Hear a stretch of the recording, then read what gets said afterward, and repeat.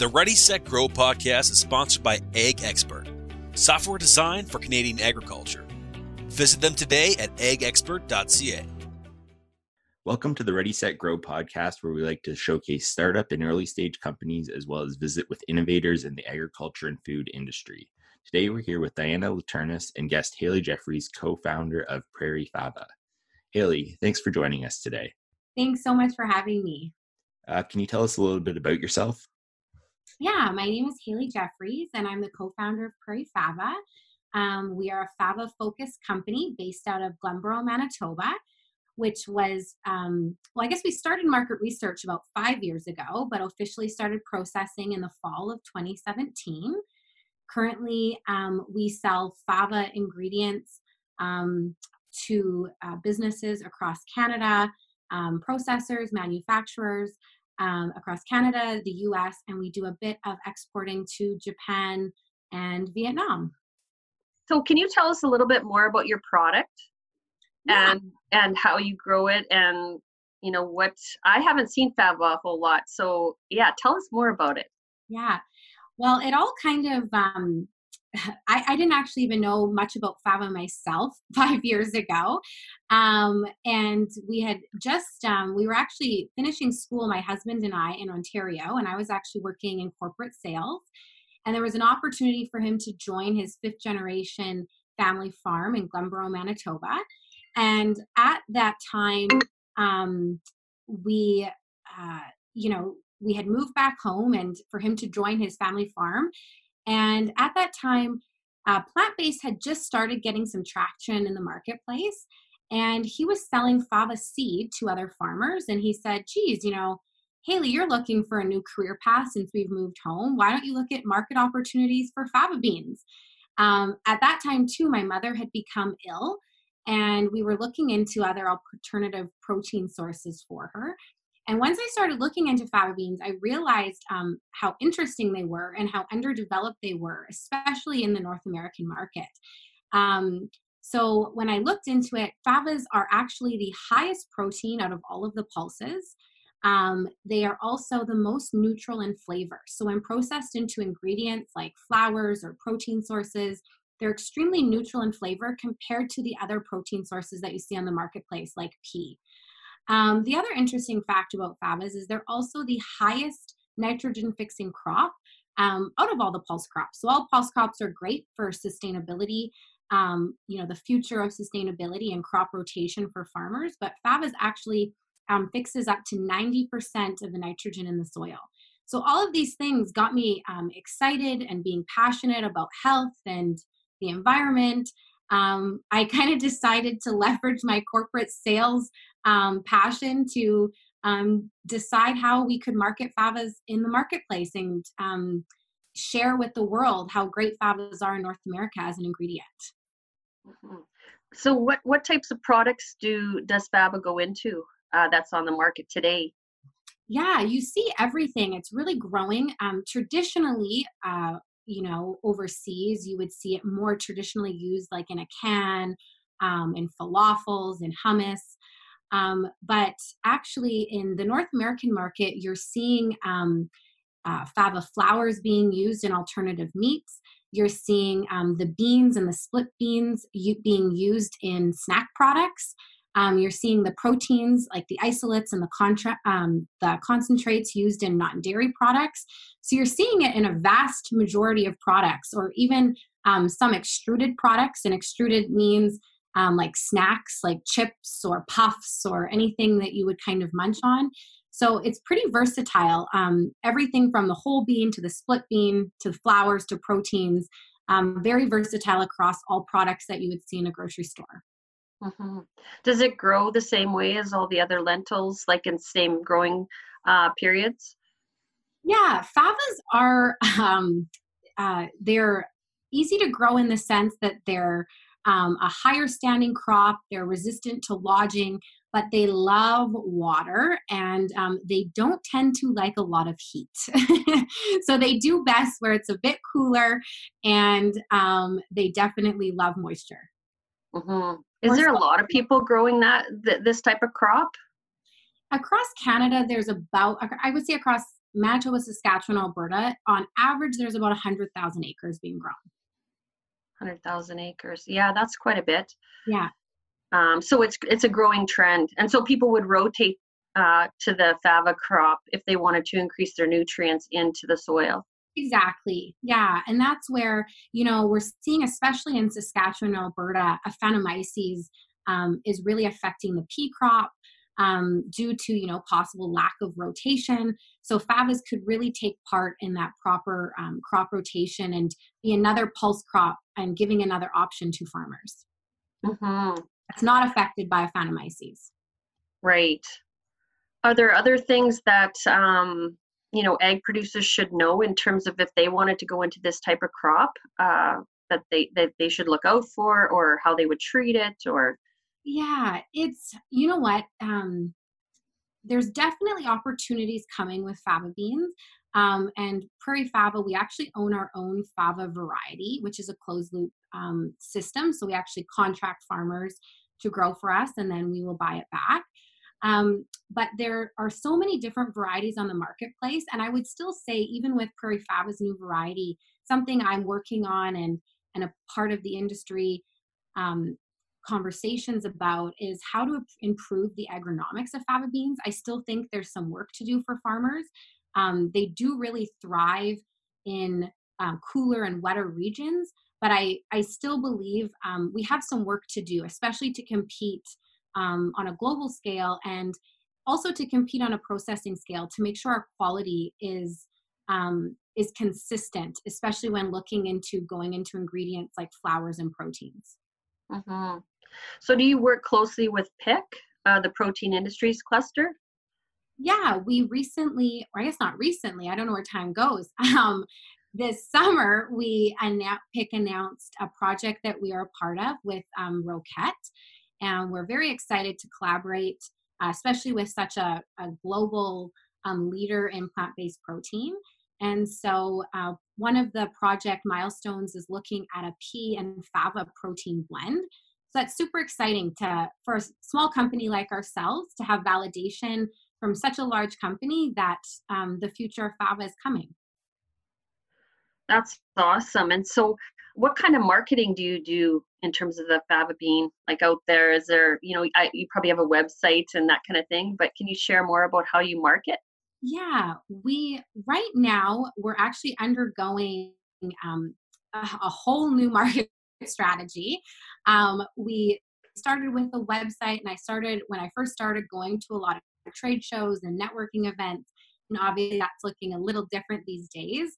But we are kind of undergoing a whole new restructure of kind of how we market, because we have we're kind of marketing to consumers with potentially launching a consumer brand. And then we're also marketing B2B, which is to, direct to businesses. So we're undergoing a whole new strategy where we're totally separating it and making sure that our marketing is very clear to industry and what we do and what we supply to industry, and then how we can get consumers excited about fava and educate on the consumer level as well. Mm-hmm. So it sounds like a very healthy product. And do you see more products being made, like in the snack category and that in future? Yeah, for sure. It's really, the snack category is fast paced and it's growing, and there's lots of products out there that you're starting to see, especially a lot of pulse products being launched in the snack category, which is fantastic. And I think fava can just fit right in there as part of line extensions. And, due to its protein content and its taste profile, I think it really can thrive in the snack category and give consumers, healthy products, but at the end of the day, you still want them to taste great. So I think that's the key. And I think fava can not affect the taste, but increase the nutrients.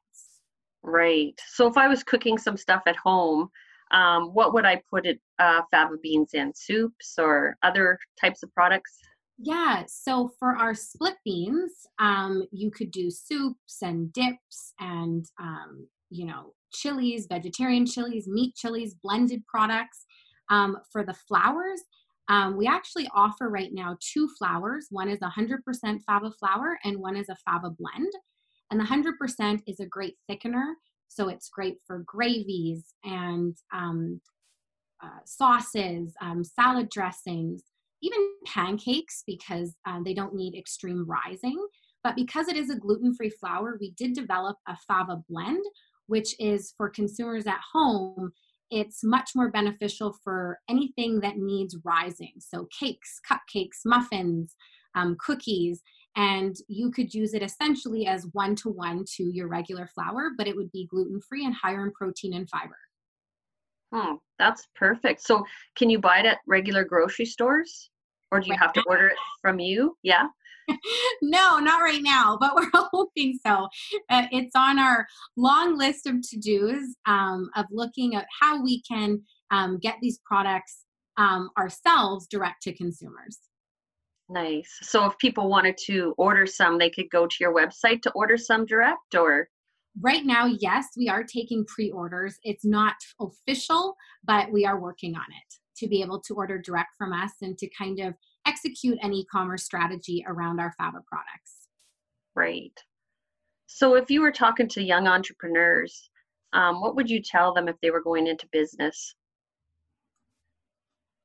Well, I would tell them that it's going to take a lot longer than you think, and there's going to be a lot of challenges, but it's going to be a lot of fun, and do something that you can have fun in, because there are so many highs and there's so many lows as well. And so hopefully when you come across those challenges or those roadblocks, you can, be so motivated because you're passionate about something to overcome those challenges and roadblocks. So you need some grit to be able to get through it. Mm-hmm. And being a woman in agriculture, what advice do you give other women that are, trying to build businesses in this space?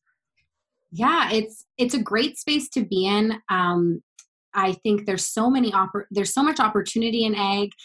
There's so many great resources, especially for women in ag.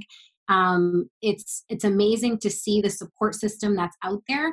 I would say to any women entrepreneurs or any entrepreneurs period, is that navigating those resources, because there's so many, that can be a challenge and task on its own.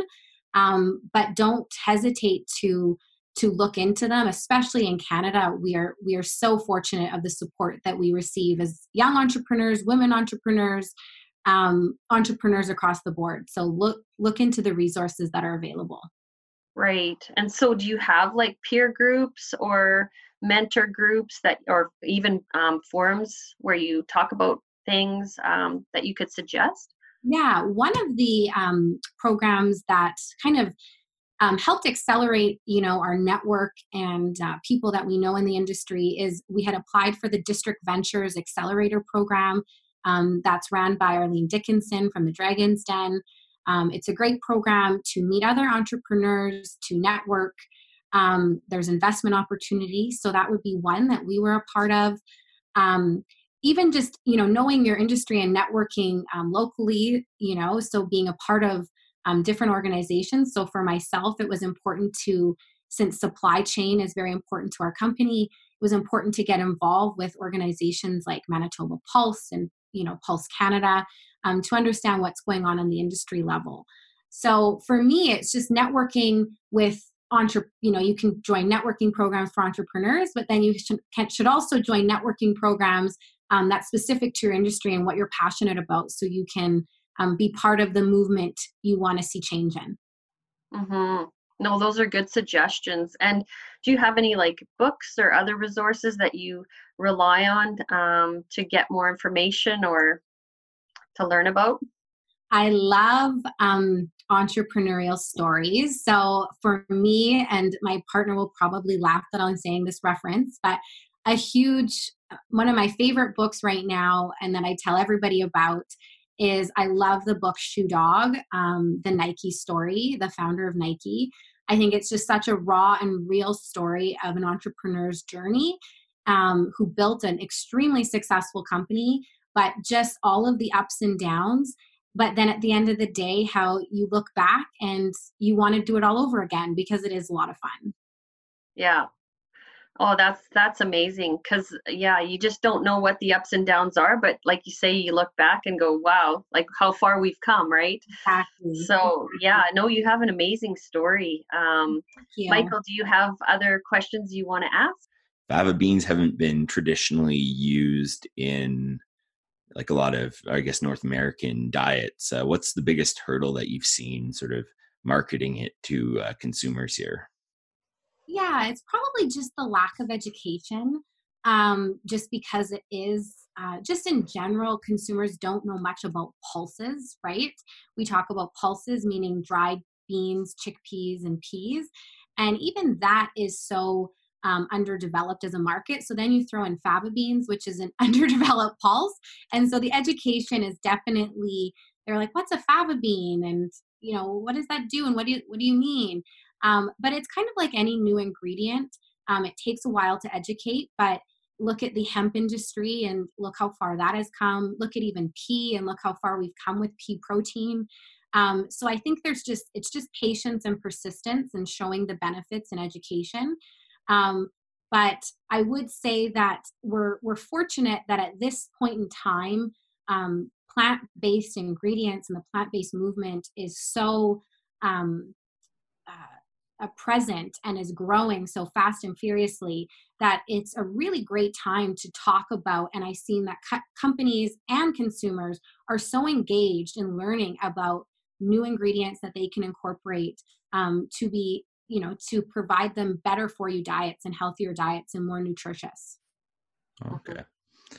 Have you noticed a big difference sort of between, I guess, the overseas market versus the Canadian market in consumers? Yeah, definitely.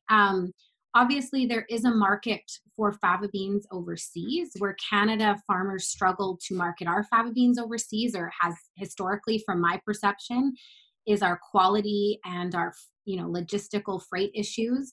But there are definitely markets overseas, and consumers are using them more traditionally, just because they use more beans more traditionally, anyways, in the whole form or the split form. Where I would say in the North American market, we're seeing more of a push as the ingredients, so the flours or the protein sources.